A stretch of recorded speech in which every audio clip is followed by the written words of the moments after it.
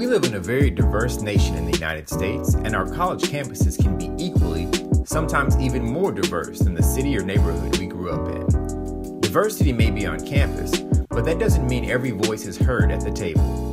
Voices from the Margins is a podcast designed to elevate the voices of women and students of color from college campuses around the United States.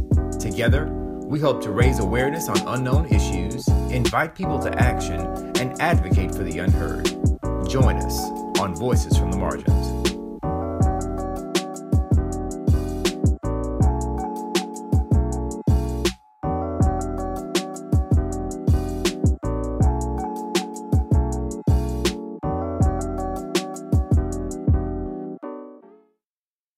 How do you stay there? How do you keep engaging in things and not lose your mind? How do you keep engaging with things and not give into despair, not become bitter and angry? And what do you think? Oh, the bitter and angriness. Yes. I had my very angry at Asian American stage in college, and then there was this stage where I was really angry at white people. They were non-overlapping. I think it's very tough. It's especially if you come from a marginalized group. I think that it's not that people who live at the margins are more likely to become hateful or angry or self-protective or anxious or upset. I think that when you experience suffering, it just leaves you more open to those things. And those are things that make it tough to kind of be in this place where you are keeping your eyes open, trying to see what's coming at you, trying not to let this kind of filter of how the world should be and how you should be experiencing it come over your eyes. And I think being part of communities that help you do that is really, really important. So in the wake of this election, I know there's been a lot of criticism about echo chambers on social media. And I think that there are some really valid things being said there about the need to have different people in your lives. And at the same time, I think social media has just been a really significant place for people to connect with groups that share similar values, that are looking for the same things that are happening in society. I know that while I was during the election, I was wrestling with a lot of the really hateful things that were being said online. And I know that it was through Facebook and I was kind of on Twitter, but mostly through Facebook that I felt I was able to connect with people who were experiencing similar displacement with their idea of America versus other people's ideas of America. And I don't know, we were able to just kind of talk about what that meant, how you deal with that, how you move forward, how you interpret what's going on in front of you. So for me, I think there have been times in my life when being part of a community that is similar to me has been really important for staying awake. And at other times, being a part of communities where people have different perspectives have been really significant for me in forming my perspective of the world. And honestly, I think especially if you are part of a marginalized group, it's important to affirm that it is okay to be part of a community where people just look like you and just talk about like the way that you do. Because outside, like out there, every day when you're going to work, when you're going to classes, it's a different world, and so that language that I know a lot of people throw around about needing to always be around people that are different, and not being in your own like real world social, like echo chamber. I don't know if that always applies for marginalized groups. So those are the things that come to mind. Have there been particular practices or things like lifestyle patterns that have been helpful for you, Sean?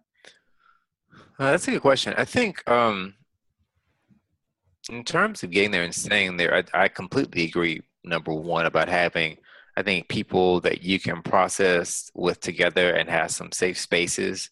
I think sometimes the burden on people of color is to always have to educate the dominant culture when something takes place. Like I know when there was just a high frequency of unarmed shootings that were happening, myself and a number of my friends, we got a litany, I think, of text messages and phone messages.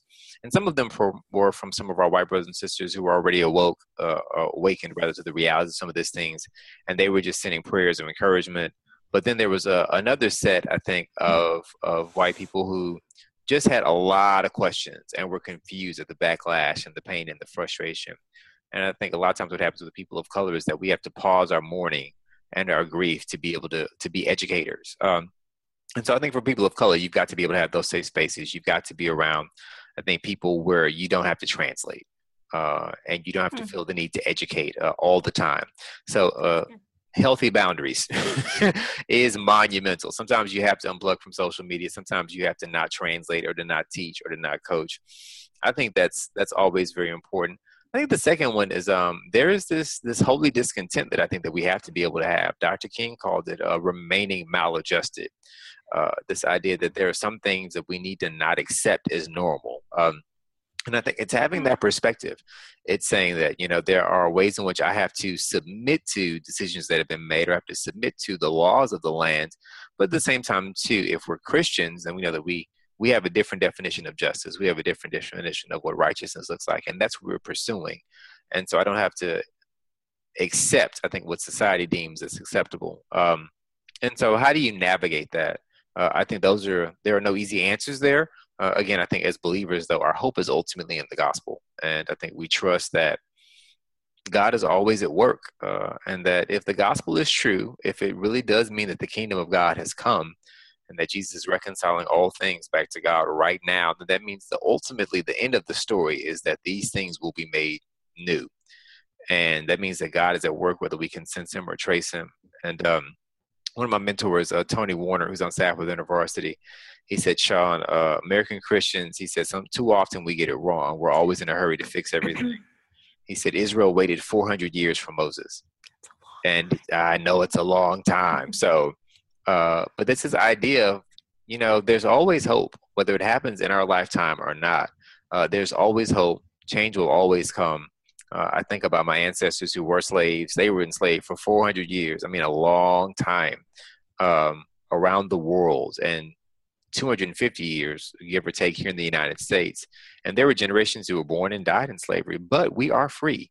And so, and I don't know how to apply that to my own life. I think that's an eternal hope. That's a sage old wisdom hope.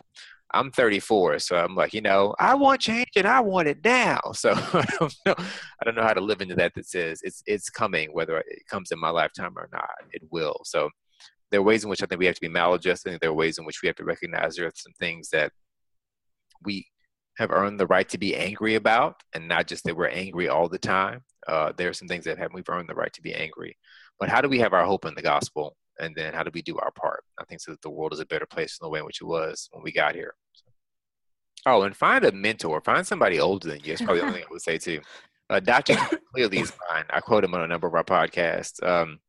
He's just, his words are water on my immortal soul. And there's something powerful about, I think, reading the words of someone who went through similar experiences 50 or 60 years ago.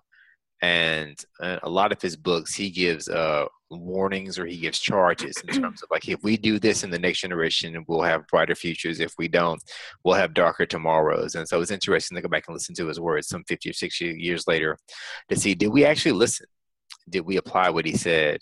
And for the places in which we did, how much brighter is the world? And for the places in which we didn't, how much darker is it? And where is history repeating itself? So having someone older than you to give a perspective, it changes the game unlike anything else. So. That's good. That's really good. I'm thinking about how I see or have seen in the university a lot of very enthusiastic, hopeful, primarily Asian Americans who want to see change happen, that just really burned out after a while, you know? And so when I think about that question, what does it mean to stay woke? I think that that's a real challenge, especially if you have this finely tuned sense of what is not wrong in the world. not burning out from the work of it, from the tiredness of always having to educate people, from that sense of anger, from the hurt. I haven't quite figured out. I know that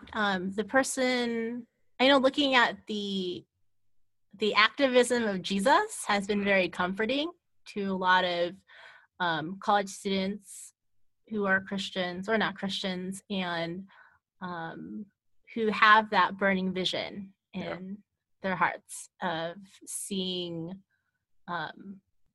people who are suffering find that break, and I think that for me, in periods when I've really wrestled with whether I should just forget about all of this, forget about all the dissonance, forget about what you mentioned, that sense of imbalance that I know that I can find, but can also slip away from me as I kind of slip into this idea of like the world is okay and that I'm going to be treated all right, has been to reflect, I think, on the compassion of Jesus towards the marginalized. Yeah. And for me, I think that has been really key for helping me to shape my prayer life. How do I pray in anger? How do I pray in silence? How do I pray in sadness? How do I pray when I don't want to think about things like race and gender and poverty and injustice and all the work of translation that needs to be done. Yeah. So.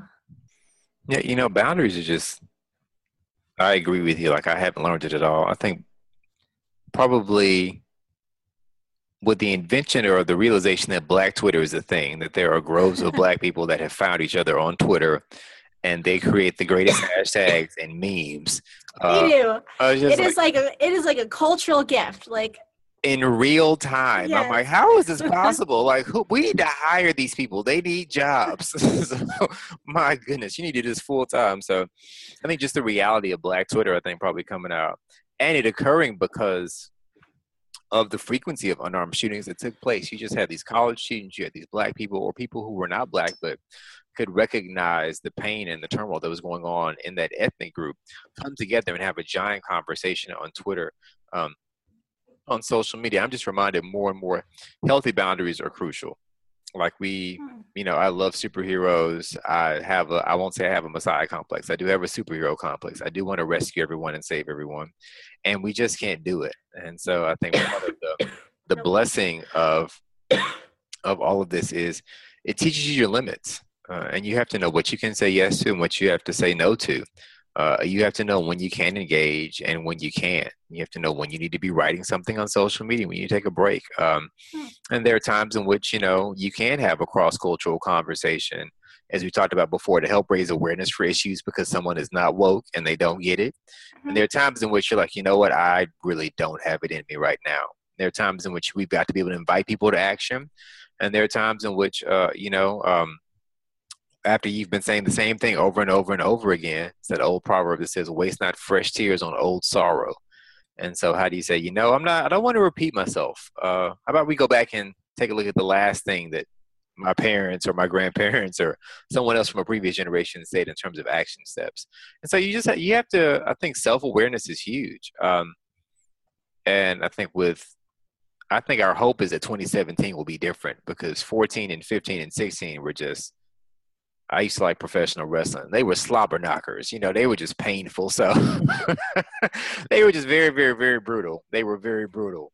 And so I think we want to hope that 2017 is different. But, time, history demonstrates that these things don't change over time. They take direct action.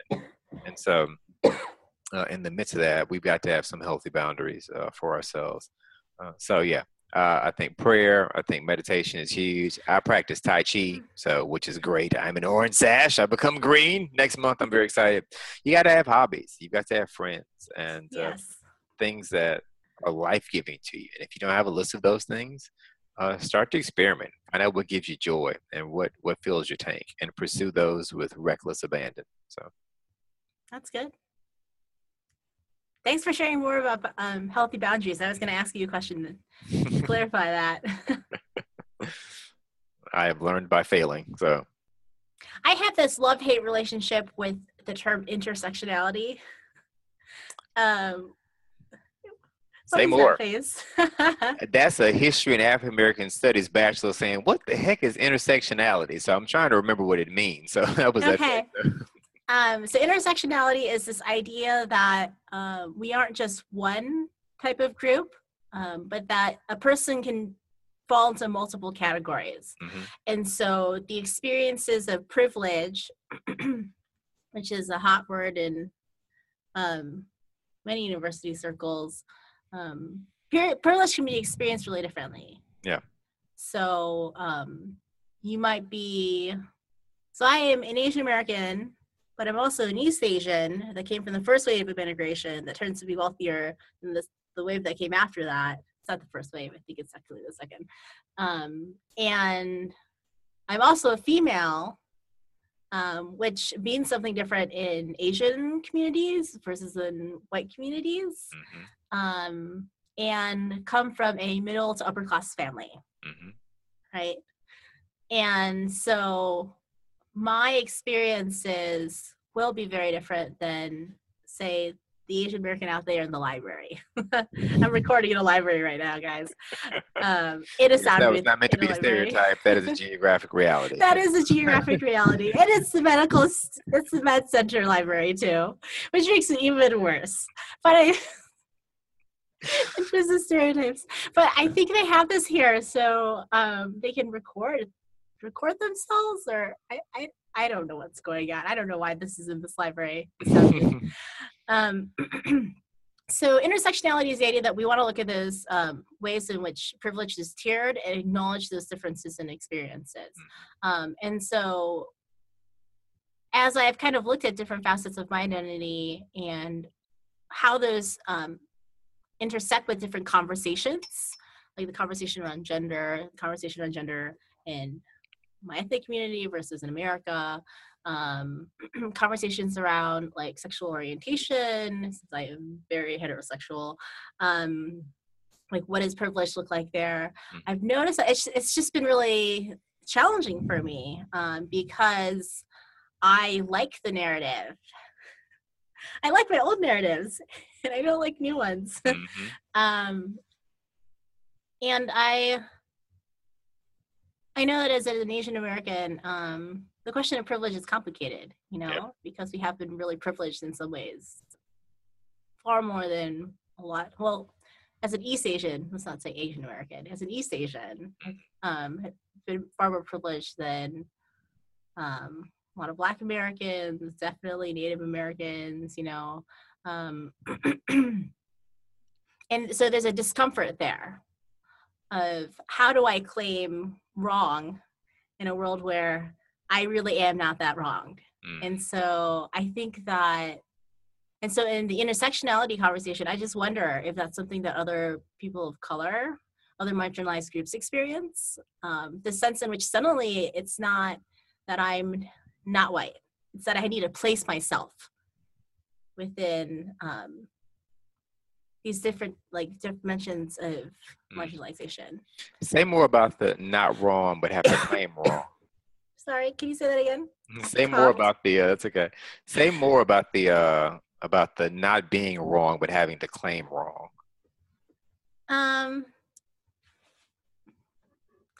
I've been in a number of conversations with multi-ethnic group conversations where we're attempting to come to an understanding about race.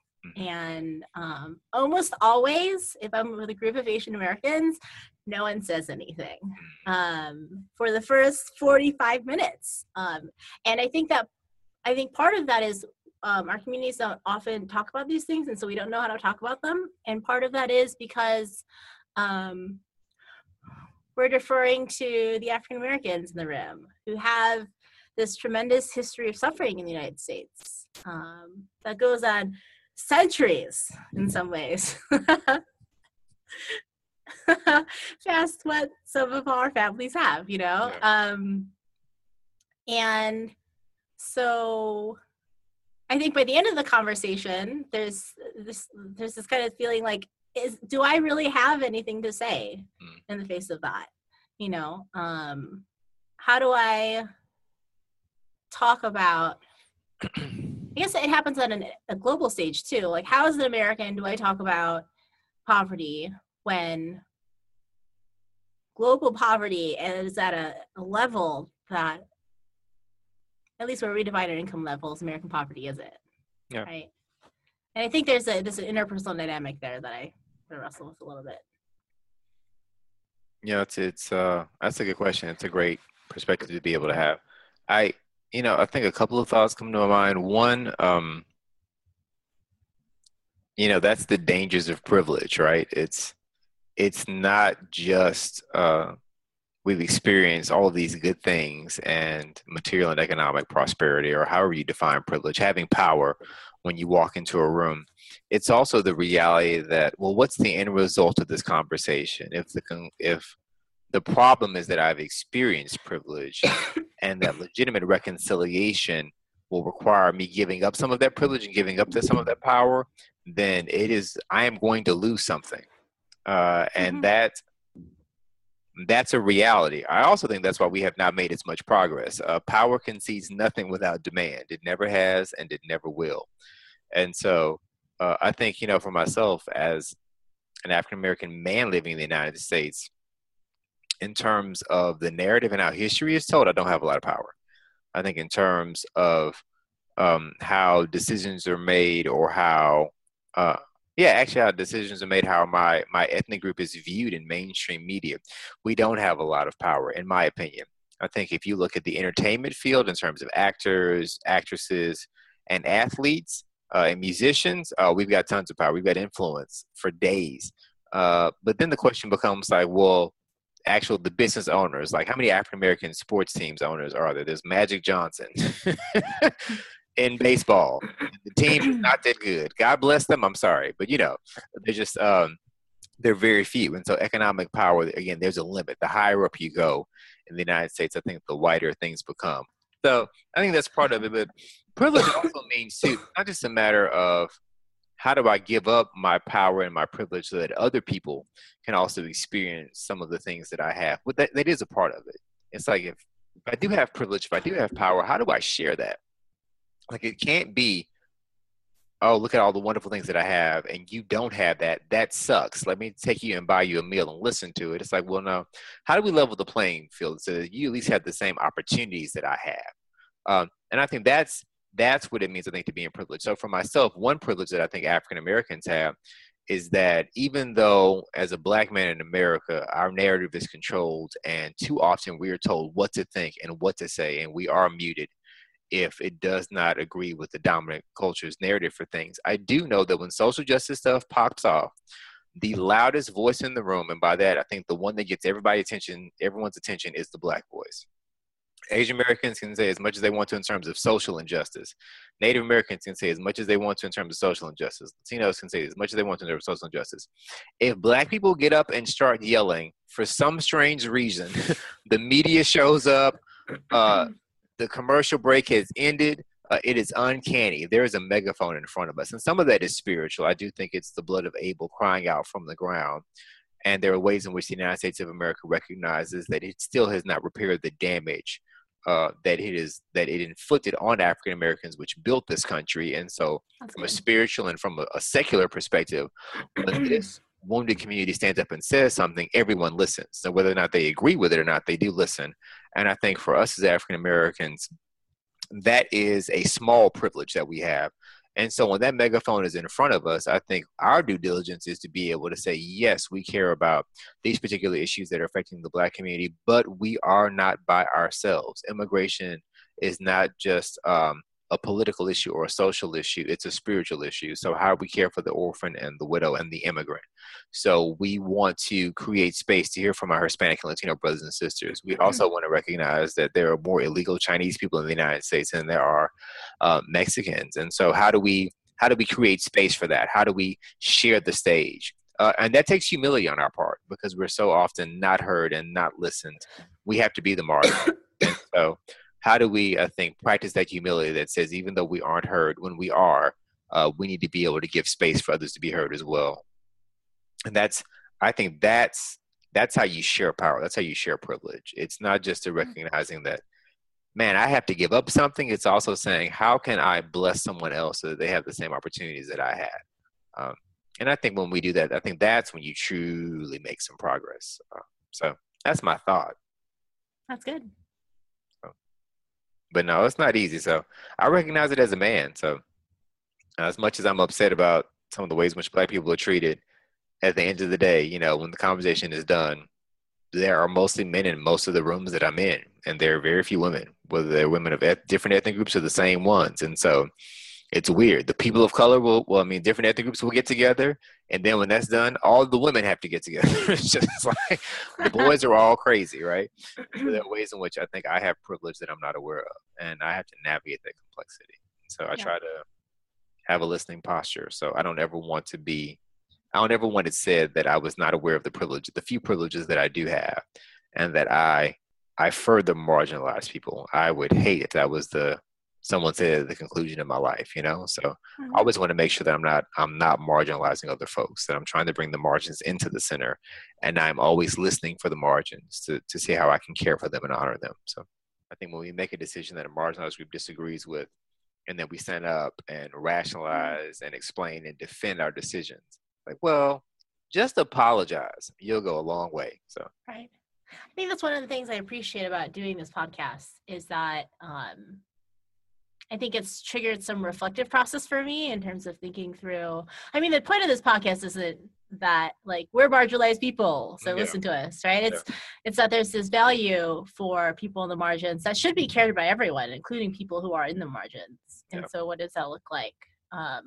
And how does question challenge us? How does Jesus's gaze on marginalized people challenge the way they look at the world?